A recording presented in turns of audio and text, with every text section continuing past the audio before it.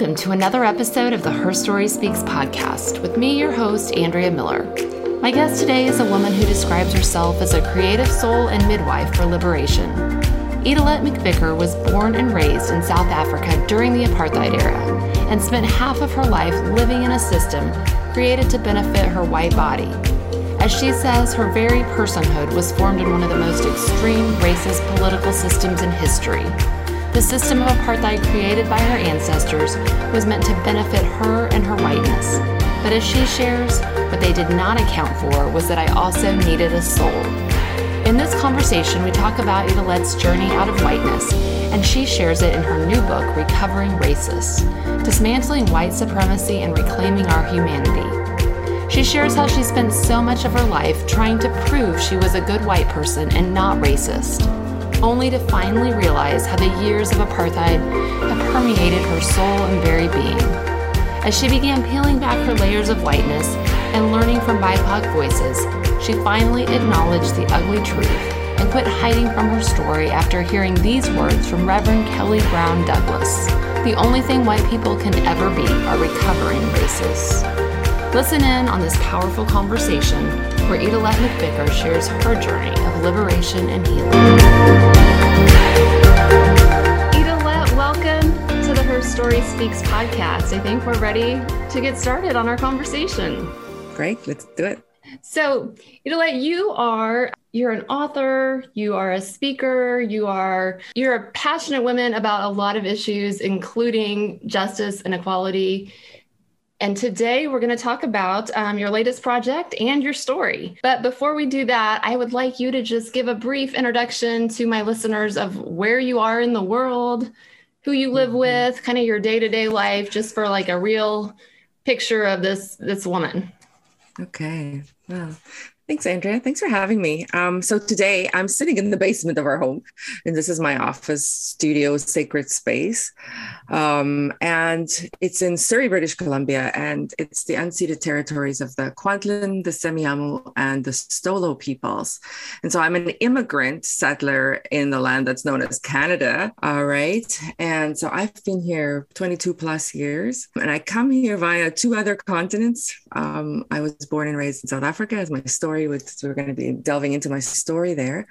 And then when I was in my 20s, I moved to Taiwan, and I was there for 4.5 years, and then moved to Canada when I fell in love with a bartender. We have 3 teenagers and 2 dogs and a fairly busy sport life, soccer, hockey, all the things. And we also have a restaurant. And so a lot of our life is spent around serving others, but that's mostly Scott, my husband, doing that stuff. And even all 3 kids work there now. But mostly that's their thing, but that's our lives, right? Just, we love to serve others and be like, sit around the table and good food and that kind of thing. Yeah. How old are your 3 teenagers? Well, it changes every year. So I have 2 to keep track of, 2 teenagers. So I was just curious the age of yours, but right. They change on a split. So, I know, right? So 18, 17, and 15 right now. Okay. So you have your hands full. Mine are 2 girls, 13 and 19. So I have a big gap there.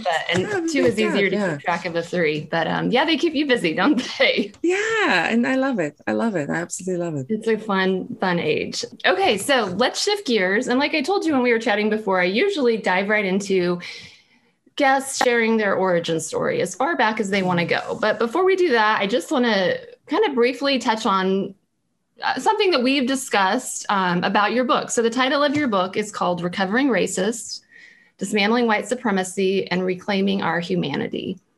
So a little backstory on that. I remember getting your book from your publisher agent. I'm not sure who sends them out. And I remember looking at it like, white people are not supposed to write, right? From my learning and training, or not learning the last several years, that white people really shouldn't be writing books about racism and profiting off of that. So I literally put your book to the bottom of the shelf. So that sounds like too much cancel culture, maybe, I don't know, but that is just what was in my mind. And then I would have done the same. Okay. You told me that. And I'm like, okay, good. I feel better. So then you reached out to me and just asked, if I had wanted a copy of your book. You didn't know I had one. And I was like, I do, but I was honest and pretty much told you, like, I just don't know about white women writing about anti-racism, white people, not just white women. Mm-hmm. And you told me where your profits went to. Repair and restitution. So 30% to South Africa, right? Okay. And 30% right here in Canada. The first check already went to the Indigenous, to the Residential School Survivor Society, because we have this history of residential schools in Canada, right? And so that when I was asking Indigenous friends, they were like, this is where it needs to go. They're doing such beautiful work. And then 30% to South Africa. And now the last check, we still have to, I ask people, I do this in community, and we ask, it's kind of a beautiful process too, right? And so this unfolding process, the last 30% will go to the US for repair and restitution. I've just received so much out of the US for like authors, thinkers, activists, language, I feel like. And as I've delved into the story, I realized how much the story of racism is so interconnected. Yes. Right? Because we're talking about colonization, we're talking about power, right? Resources. So that's where it's going. And it's an unfolding story, right? Which is so huge. So when you told me that, I thought, okay, wait, I need to look at this again, because she's not profiting from this. Like, she's actually giving back to these communities that have been harmed. So I told you, let me get your book out. Let me look at it and see what I think. And maybe you would be a good guest, but I need to dive into your book. So I first opened it, and Lisa Sharon Harper writes the foreword, which she was my last guest on the podcast. And I admire her so much. Like, admire doesn't even seem like the adequate word for her.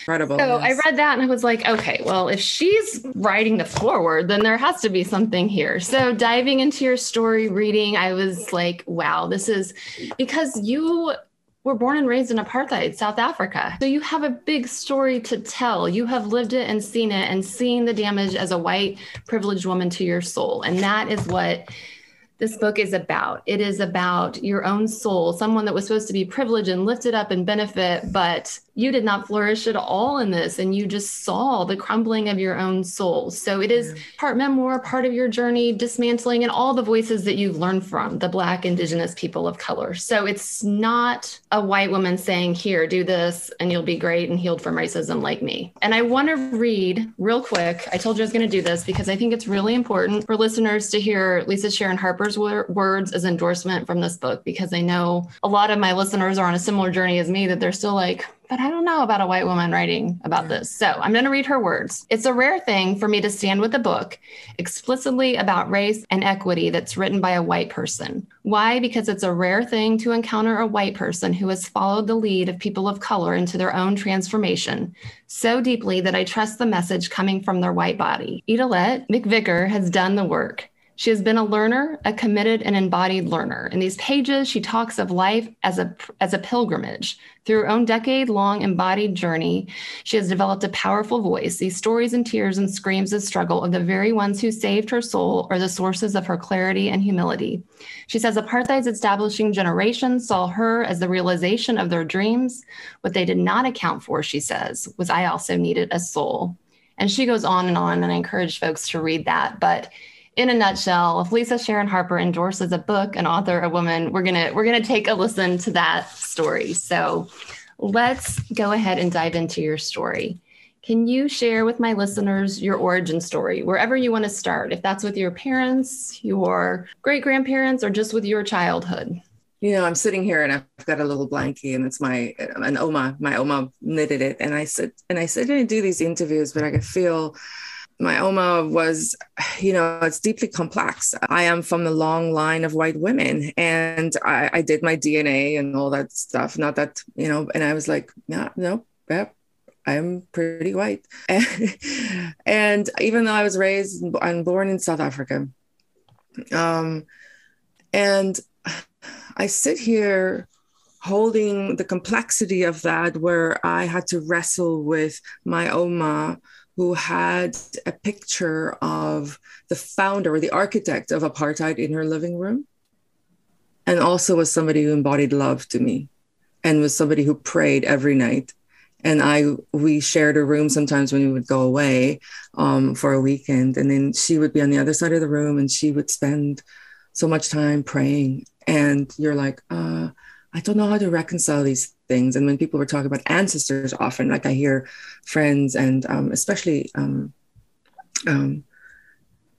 indigenous communities talk about ancestors, and I would like, I don't know what to do with my ancestors because they were pretty racist, and they were people who were, I don't know, trying to follow God, and it was just really warped, right? So I come from this very complex context.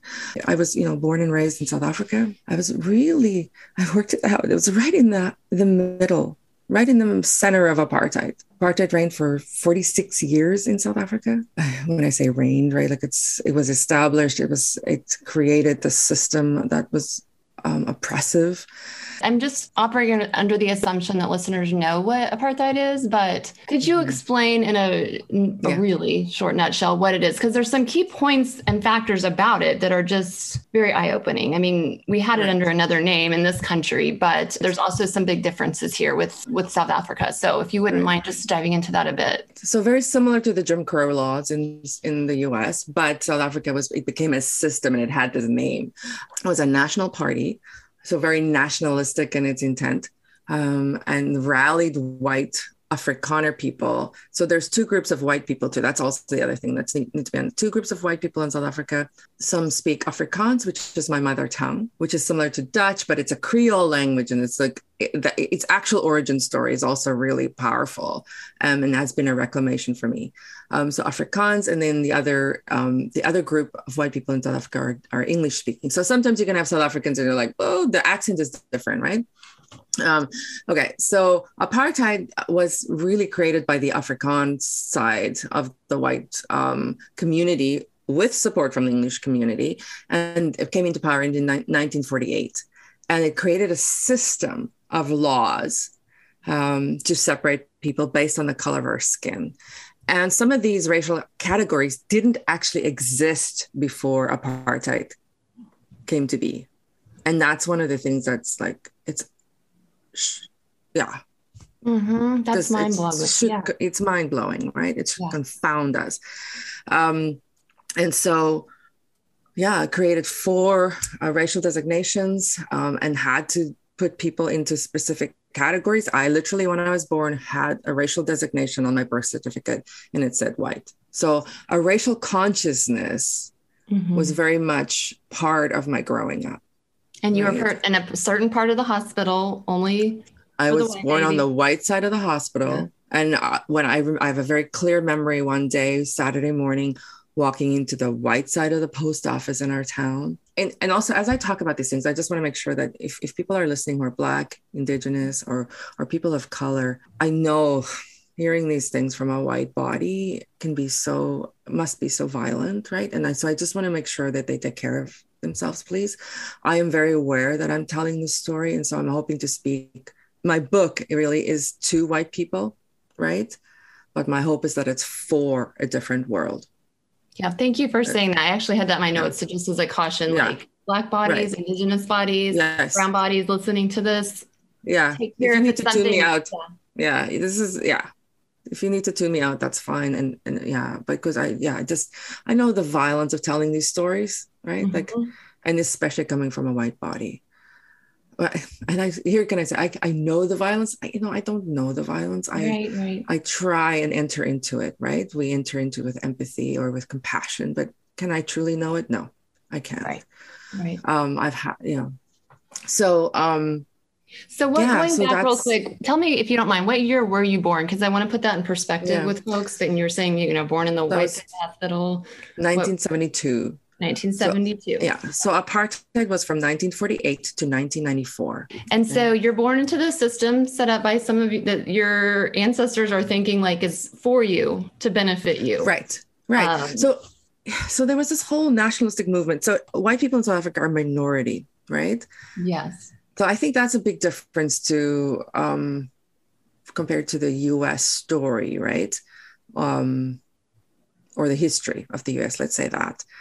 So white minority who had been in power. So first Dutch colonization, then British colonization. So that's why you have the 2 languages there too. Now we have 11 official languages. So the Afrikaner community, when the British came in, it's also a pretty terrible story actually of, and I touch on it, and And again, I'm saying this, I don't want to center that story, right? But I think this was part of shaping the consciousness that created apartheid. Because the white Afrikaners during the Anglo-Boer War in its early 1900s, some of the women and children were put in concentration camps, and over 20,000 people starved and died in those concentration camps, right? And there was also black people who died and were put in concentration camps, and bodies of color. And so, but that story is still, that's a story that's very much in the consciousness and embedded into the DNA, I think, of pain. Like Resmaa Menakem talks about our trauma, that our collective trauma that's embedded into bodies, right?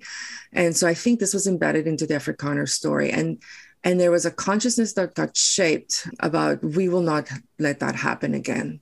We will not be, we won't face this kind of humiliation or oppression again. And so became the oppressor. You see how the oppressed become the oppressor, right? And some, and used military might and power and violence to oppress others, then to kind of rule at all costs, right? To make sure that their people now would not suffer. And yet the suffering of millions and millions of other people, and the generational cost of that too, right? So that was the story that kind of set up the 1948 elections, and the National Party came into power and created apartheid. That was there for 46 years. And you were born right in the middle of it. So 23 years of your life, you lived in that system that was supposed to benefit you, protect you, uplift you. At what point did you realize, maybe this isn't doing all that for me? I mean, I know a lot of these questions I'm asking you because you share in your book, but if you wouldn't mind sharing with listeners, just like, I mean, were you, walking into the post office with your dad and you noticed the black entry, the white, like, did you in your soul spirit know that something was wrong with that? Or you're like, oh, this is just how it is? As I've interrogated myself and gone back, I sensed that something was wrong. It felt off, right? It didn't feel right, but I didn't have language or name. I couldn't name it. I was so little, right? But when I was 16 years old, so all through this time, so the media was controlled by the apartheid government. All of the language around apartheid, all communication around it, newspapers, TV, everything, right? Books were banned. Anything that criticized the apartheid government were banned. And so that kind of should send us some alarm bells. Ding, ding, ding, ding, right? Like, I'm just like, whoa, what's going on? What's going on? So when I was 16 years old, so obviously a small minority government cannot sustain the amount of weaponry and military and economic power you need. Sanctions obviously did a really good work as well, kind of over time, to force the end of apartheid. But so things were starting to it was getting tight for the apartheid government, right? And so you can see, reflecting back, you can see that, right? So they were starting to unban with international pressure, unbanning things, and books were getting unbanned. And so I literally, I grew up reading, but because I was in this white bubble, like we literally were in a white bubble, lived in an all-white neighborhood. I went to an all-white school. Our church was all white. So I walked into the church and we talked about love your neighbor. The consciousness that was shaped was, this is your white neighbor. Your neighbor is the white person, right? It was this very strange thing where your neighbor then was not like the person in a different community that lived literally only a few kilometers away, but wasn't your actual neighbor, right? So just the consciousness that was shaped, right? And so living in that white bubble, and so kind of just went along with school and life and being a teenager and that kind of stuff. I don't talk about this, but there was I don't talk about this in the book, but there's things you have to kind of edit out in the end, right? But I was part of a junior town council in our city. Again, was all white, but my friend and I, she was the mayor and I was the mayoress. We got to go to Johannesburg for this gathering of junior town councils in South Africa. And they took us to meet the Junior Town Council of Soweto. So this was early night, like this was early, no, this was probably 87 or 88.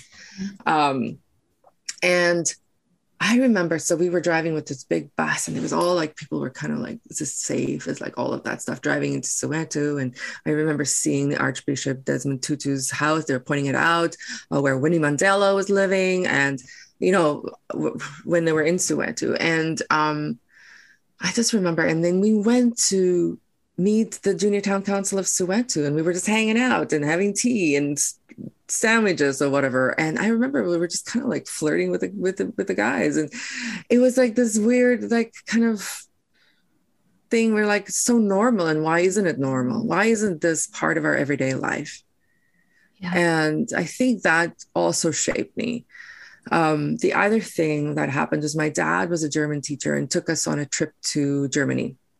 So he took the German students to Germany. And one of the things he did was take us to Dachau, which is a concentration camp in Germany, and remembering the Holocaust.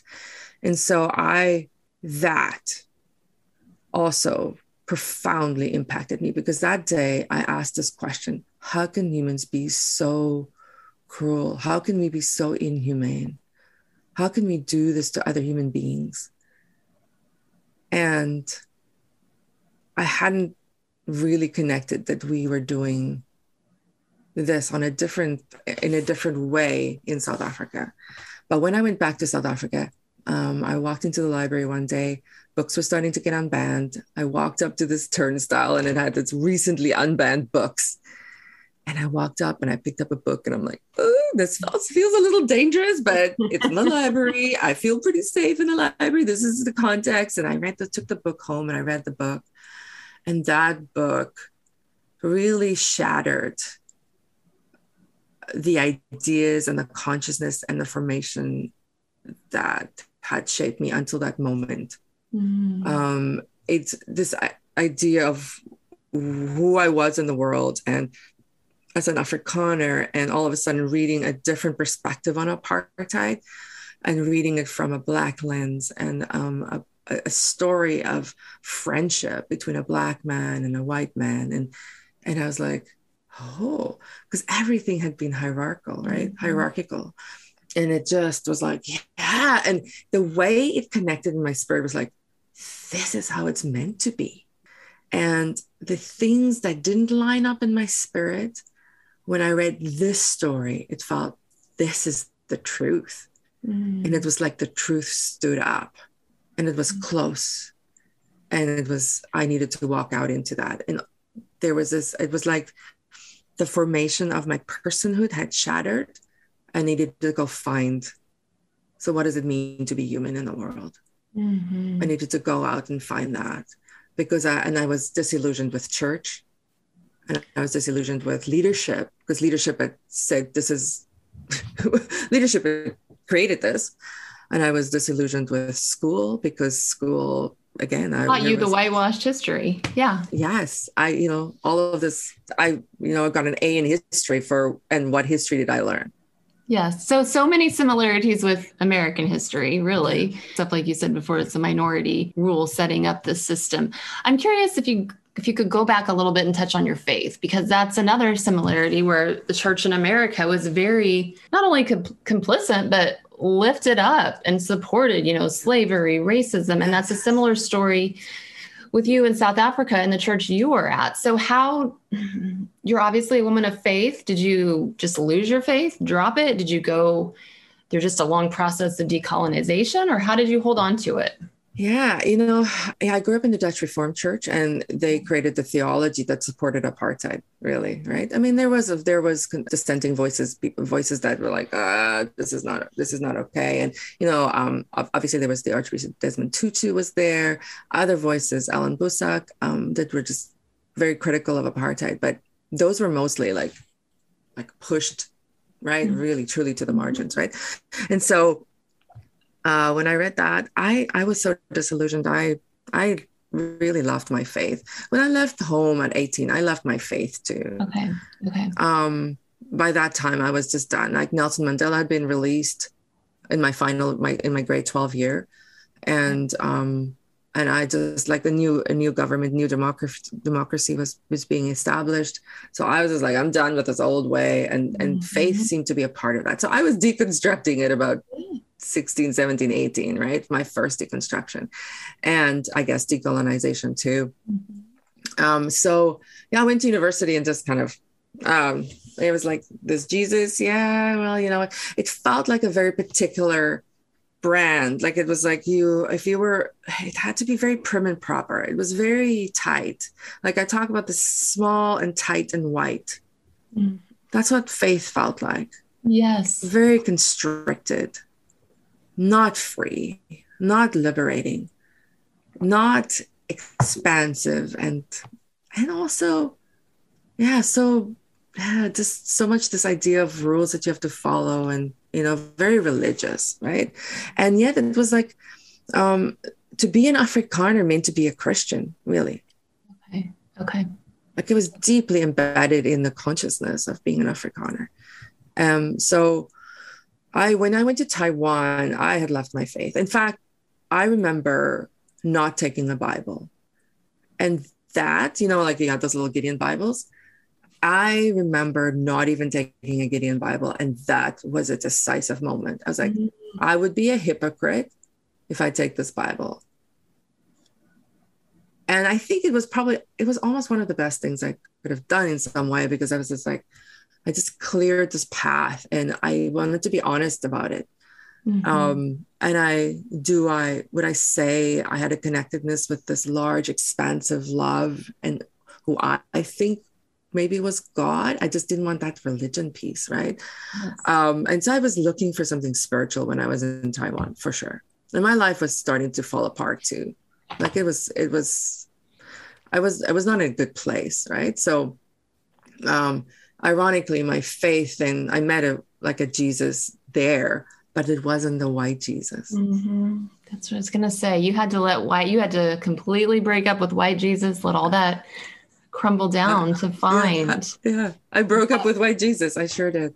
Yeah. Yes. And so that story gives me a lot of hope, and I hope other parents, I've been in a long process of deconstructing, decolonizing after living in the Bible Belt of Oklahoma for several years. And so is my 19-year-old. And it's like, I think sometimes it is part of that process is abandoning the faith that you knew, or that you were taught, not the religion that you were taught you had to believe and uphold, all of those things, and then find your own way back to the broader, more expansive God and love and what that means. So I could really talk more about that for the next 25 minutes. Right? I have so many things I want to hit on, but I wanted to hear a glimpse of that part of your story, how you reconciled with that. And I'm guessing it was just a journey of coming back to what is this God? What is this faith? And what does love and all of this mean and embody? I would say it really had to do with a group of women.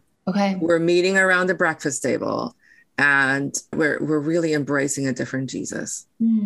Yeah. And it was powerful women, but women who owned their voices, who kind of, it was a very different picture of Jesus that I saw in these women. And just, I don't know, I saw a glimpse of a very different faith and a different Jesus, and I was very attracted to that. So I would say I'm so grateful that there were these women around that table who were embracing a very different, dangerous faith, right? Yeah.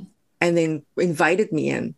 And I was like, I was so hungry for that. So I showed up. I drove an hour on my scooter to be there at 7:00 in the morning. And people who know me know I am not a morning person. I am a night owl. And I needed to be at those breakfast meetings. Wow. And I remember sitting down, and these women they would bow their head. If they wanted to bow their head, they bowed their head. If they didn't, they would close their eyes. Like, it wasn't like, it was so beautiful. It was just like, whoever you want to be in this space, you're welcome. And so I would like bow my head, and I would like look at these women, and I was like, oh, my mom prays. And the funny thing was, like, I felt like my mom's prayers kind of gave me this right to entry into the space, because I didn't feel like I had any right to be there.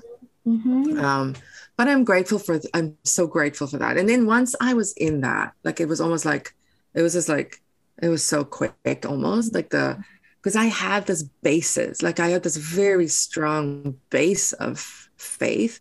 I knew the stories and things, but when I also had to go. So I went and bought myself a new Bible in Taiwan, in Taipei, and this tiny little red Bible, and it was called the Good News Bible. And I drove around with it in my backpack everywhere.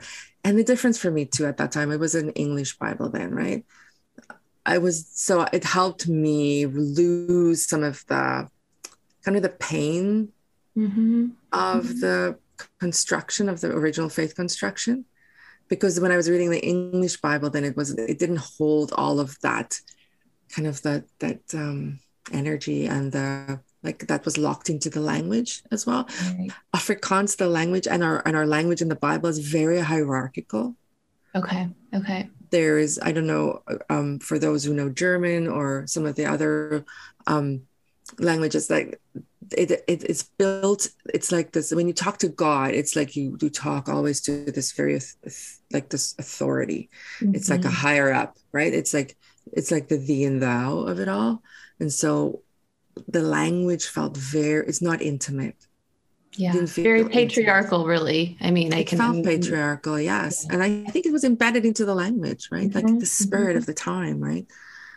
So reading it in English at that time was very freeing for me, and I've gone back and I'm reclaiming the Afrikaans of it all, but there's work that has to be done. But and there's indigenous writers that are writing psalms in Afrikaans, and I'm like, it's just stunning and healing.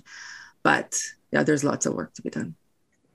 But so that, Okay. No, I appreciate that. And that's reminding me again how important it is, my own journey, yours too, learning from Black and Indigenous and people of color, their voices and their stories. And that changes everything, that lens, because so much of my life was spent listening and learning from white voices, white male voices. And when you start opening up that, it changes everything. Yeah. So I want to talk about, I'm looking at my notes, what do I want to touch on? But I want to kind of get back to your book, Recovering Races, the title. And you talk about in your book that so you have this realization, what you grew up in was, damaging to you as well and not right. But you say you spent so much of your life trying to just prove that you weren't a racist, really. Like that was your okay, fine, I've grown up in this, but I am not a racist.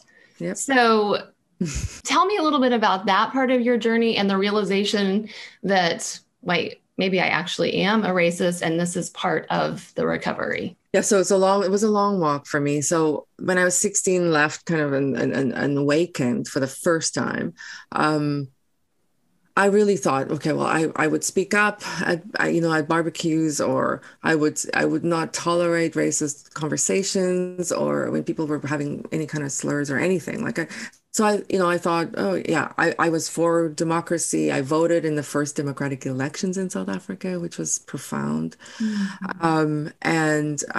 We voted in democracy, and so I thought I was, kind of on this progressive side of being a South African. So when that's just kind of how I was in the world. And when I went to Taiwan, there was this other thing that happened. I realized that that when people saw me and heard my accent, they would know in this international context that I was an Afrikaner person, that I'm an Afrikaner woman, and that I was on the wrong side of history. And I was like, oh, and that hit me like that was a warm wash of shame.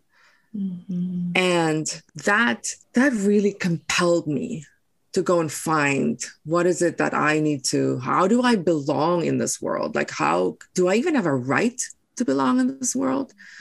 I still wouldn't have said I was racist, but I was on this journey to figure out, what does it mean to be an Afrikaner in the world? Like, what does it mean to be Afrikaans speaking, to a white South African, to be in the world? What is my story? What is God asking me to do? Right. And I think that was a compelling, God, what am I supposed to do with this story? And so that was my quest, really. So it was my faith and my story that compelled me, to go and figure out what does it look like to walk in freedom? Like, I'd seen political freedom come to South Africa. There's so many other freedoms that still need to come, but I'd seen political freedom come, and the taste of that was so profound that I knew that that's something. I knew on a spiritual level that that's also what I wanted, because you could feel it when justice comes, there's also peace in the air, right? On that day, it was there. And it was a political moment. But it was also a spiritual moment. And so that I was looking for that in my own life, in my own inner life, right? And I felt really stuck. And so I was looking for people having this conversation, and I was not finding white people having this conversation. I was seeing people having political conversations, but not spiritual conversations, not in South Africa. And in the US, there were some, but again, it was political. It didn't feel like spiritual conversations. I was looking for resources, for books, for voices, just for information, for freedom. And a friend said, you have to read No Future Without Forgiveness by Desmond Tutu.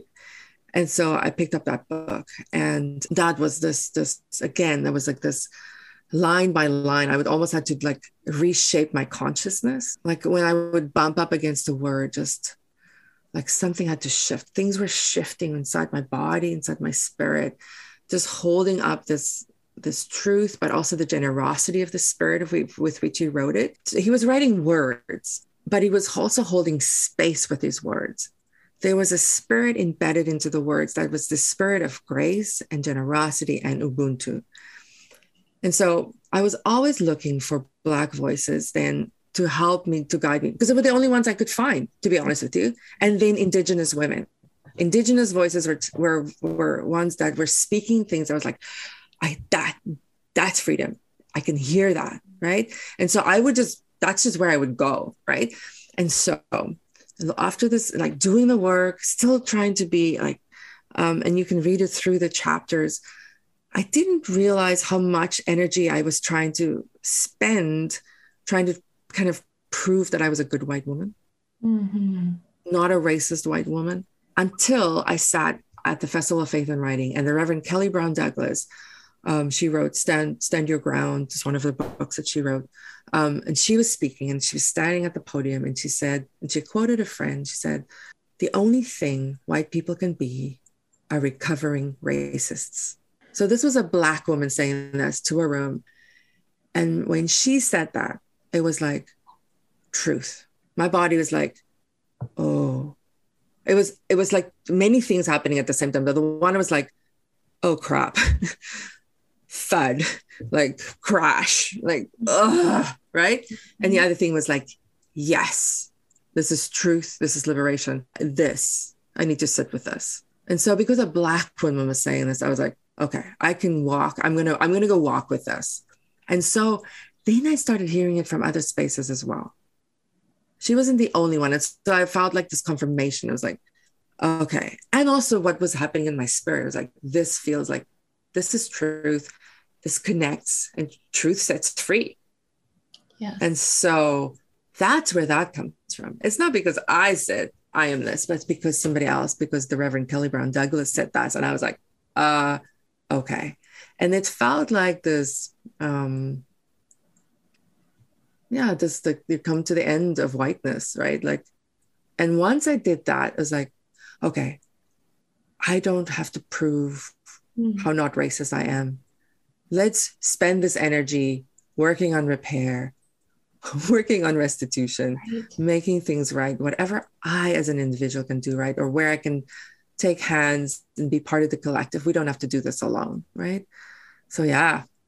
And did that help you? I mean, I think a similar story for so many of us on this journey is that shame component, that once we know the history, we know what our ancestors have done, there's a lot of shame.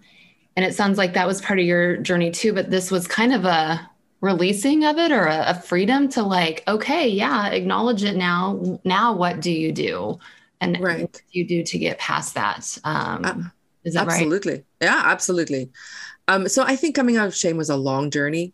I think I grappled with that because it's nuanced and it's complex, because I acknowledge the shame. The shame was big for me, right? But we can't stay in the shame, and that can be the thing that becomes the center of the story, right? And so we as white women can talk about this, right? again, this is the side conversation, but I just want to position it in as that as well, right? But we have to deal with the shame. I think for me, one of the clarifying things was to move it to guilt, right? Yeah. And then guilt reminds you that something is wrong. And I've learned some of this language from people who have done deep work around abuse, right? Because that's part of the story that shaped us too, right? Violence against women. But so move it to guilt, and when guilt tells us something's wrong. Yes, that's why we're feeling this. This is wrong. Racism is wrong. The things we have done, the laws that we have laid on the land, is wrong. What we have embedded into the spirit of the land is wrong, right? So there's things that need to be untied. And so move it to guilt, and then guilt says, okay, what is my responsibility then? What do I need to do to make it right? Not to go and lie in a little bundle and stop, but say, now work for repair, work for restitution, work for liberation in community, right? And make right. And ask, where does your story intersect with the story of racism? Where's racism intersect in your family story, your community story, in the town where you live? And going back to what you said, like shame is part of the process. It's not something you just overlook. And that's what your book does an incredible job with is, it's like kind of 20 stages. I mean, we've heard of the 12-step program for recovering, but you have these stages of going through, not just overlooking and not acknowledging, not feeling shame, but moving forward in that. Yeah. One of the stages that you talk about, that I want to just touch briefly on. There's so many that's what people just need to get your book and know again that the proceeds go to benefit these communities that have been harmed. But this one just touched a nerve with me because I've seen it, I've done it, the repentance part. And so often white people, white women, I've done it, you admitted to doing it. We just go right and we apologize to a Black person like, oh my gosh, I'm so sorry what this country has done and that is not okay. Yeah. You admit that in the book, and you had a woman confront you and tell you that. And I think that needs to be heard. It seems like a small, simple thing, but touch on that a little bit about the whole repentance, because I think that's an early kind of step in this as well, and an area that we can really mess up in. Right. Yeah. Repentance is huge in the story, but I think we really have to distinguish between individual repentance and collective repentance. And so if you as an individual have harmed somebody, you need to that individual, make the repair, right? If you have literally, like, I don't know, if you had said something racist to somebody, go back to that person, make it right. Ask, how may I restore you? Yeah. And do the work, right? Or if you if you've done some of that stuff on an individual level, absolutely do the work. But a lot of this, or the people who come to this conversation, are the ones who are acknowledging the communal harm that we have done. And so sometimes what we do is we want to go to an individual and repent for the communal harm. And we can't do that, because Austin Channing Brown also talks about that. We want to make the Black person our priest, where we're confessing our sins. And that is harming. And that is, again, we're perpetuating the violence, right? Mm-hmm. And so for me, the communal repentance has happened in my closet, right? Like, it's happened in my office, where God and I would talk about the laws. We would talk about that door at the post office, and we would talk about the racial designations. We would talk about the big laws, and we would talk about those laws, the small things too, right? Not that they're small. The communal laws and the individual things, right? Yes. And so I think that's the difference. And I think when communities, there's beautiful things like, the Equal Justice Institute is doing community repair work. Right. Where there has been racial terror lynchings in communities, where you can see, has there been one? Has there been a collection of they collect soil, right? Because there's something about the land that tells the stories. There's an art I think, an art contest, right? Like they write poetry or do art. And there's all these ways that the community has to gather and do repair work before they can place kind of the monument, the piece in the community to say that they have done the work and they acknowledge the harm that has been done through racial terror lynching, right? So there's those communal works. I've seen churches do some of that. But again, I think that has to be done so carefully in relationship. And you go into it, and your book does a tremendous job. You go into that a lot with some of your own story, what other Black and Indigenous writers recommend. And we have just a few minutes left here. Is there anything that, oh gosh, that's too big of a question. I was like, is there anything we didn't touch on in your book? But gosh, we didn't touch on a lot. So I can't even ask you that. I do want to just thank you for pouring yourself into this book. And I think it needs to be mentioned too. This book was not like, oh, you just decided last year in 2020 to write. This was a 30 years in the making of your story and history and journey. This was not a year-long journey or something that you woke up to in 2020. This is a lifelong. You've been in this, doing this work for a long, long time. And with that said, you are still a recovering racist. Yes. Like that woman, you will always be. And I think that's something really hard. So I think that that's a really important point too, with your book and your story, is that this is all a long process and we will be in recovery as white women, white people for the rest of our journees on this earth. I think so. I mean, yeah.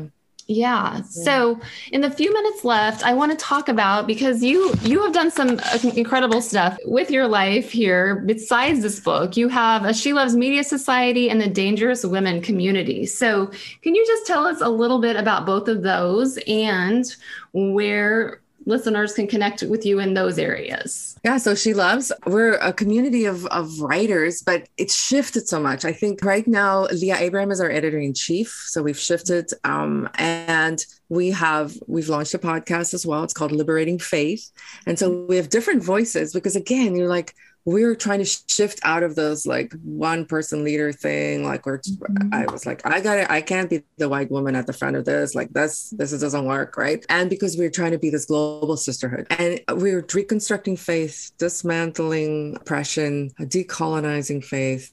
We're an affirming faith and a feminist faith. So it's like a progressive space. But I also, to be honest with you, I'm really leery of this deep divide, right, between progressive and conservative. And one of the chapters in the book is honor everyone. That piece for me is, and I think I see this such a deep divide in the US, and that's happening, it's spilling over, it's in Canada too, right?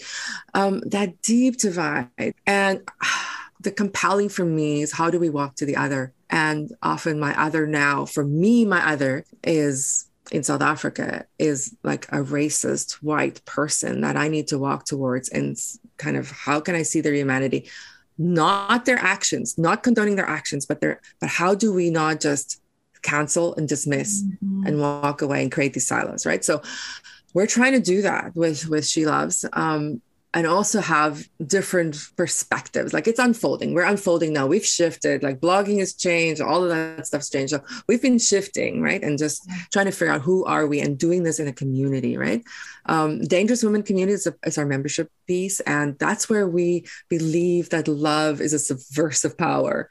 And how can we as women, as people, embrace love as a subversive power and move towards the other, be in this world. What does it mean to deconstruct our faith together? Like, so we're doing this work. It's unfolding, right? But we're doing that work. So it's, it's just unfolding, right? Right. I mean, isn't all of them the same? Yeah. All of these. I mean, if you want to stay with what is actually going on in the world, it has to keep unfolding to the times. Yeah. And we will put links to all of that in the show notes where folks can learn more, get connected with you. The Dangerous Woman is what I want to end on, because like you said, that's the community that you have. And it was a Walter Brueggemann piece, I think I read, that inspired that. Is that right? Yes. A sermon by Walter Brueggemann. Yeah. Okay. And you decided, you know what, we're going to create a group of dangerous women. And you have, would you call it a poem or a declaration that you have that kind of started it? Call it a declaration. It's a book. Yeah, it's powerful. And I think something that hearing you read would be even more powerful. So I ask if you would end on this note of reading what you wrote, your declaration for Dangerous Women. I am a dangerous woman. I'm here and I'm awake. I pay attention to the rumblings in my soul. I listen and watch for how the Spirit leads. With each humble choice, I take a step closer to my destiny. With each strong yes, I become more of myself. I am a dangerous woman. I draw deeply from the life that beats in my blood. I have a place in the story of God. Large or small, my capacity is mine, and I will move in it to make change in my world. I am a dangerous woman. I have a voice that needs to be heard. No need to rage or raise a fist. My love will speak. My arguments are strong. My life is a protest towards great love. I am a dangerous woman. I may start with tiny steps, and my ankles may roll with the weight of the task, but I am determined. I refuse to let fear hold me back. I choose love. I am a dangerous woman. My ducks may never be quite in a row. The laundry may never be done. I may never feel strong enough, capable enough, or smart enough. I will do it anyway. Shall we go together? I am a dangerous woman. I embrace small beginnings and I show up in small pockets of love. But I don't think small. I step over the obstacles that tell me I should quit. And so I start. I am dangerous. I am a dangerous woman. I am tired of spending my choices on myself. I will let my privilege and my power speak for good, aligned with the purposes of the Almighty. My strength roars. I am a dangerous woman. I am part of a vast network. I recognize how we are all connected. My choices affect a world of people, plants, and animals. What a big responsibility, you may say. But oh, what a great adventure. I am a dangerous woman. I refuse to do nothing. I choose to listen to the gladness of my soul and the hungers in our world. And where these meet, I will plant a garden. I am a dangerous woman. I refuse to let shame hide me. I refuse to let old boundaries hold me back. I refuse to let what's always been done create the future. I refuse to be silent about the things that matter. I refuse to be afraid. Who do you think you are? You may ask. So I will tell you. I am a dangerous woman, loved by God, empowered by God. I'm a dangerous woman, devoted to a dangerous God. I am a dangerous woman, and I will beat my drum as we dance in the land of freedom and promise together. Thank you just for coming on and giving me this hour of your time to share your story. I just so appreciate your voice and just the example that you're setting. Thanks, Andrea. Thanks for having me and for the work that you do in the world.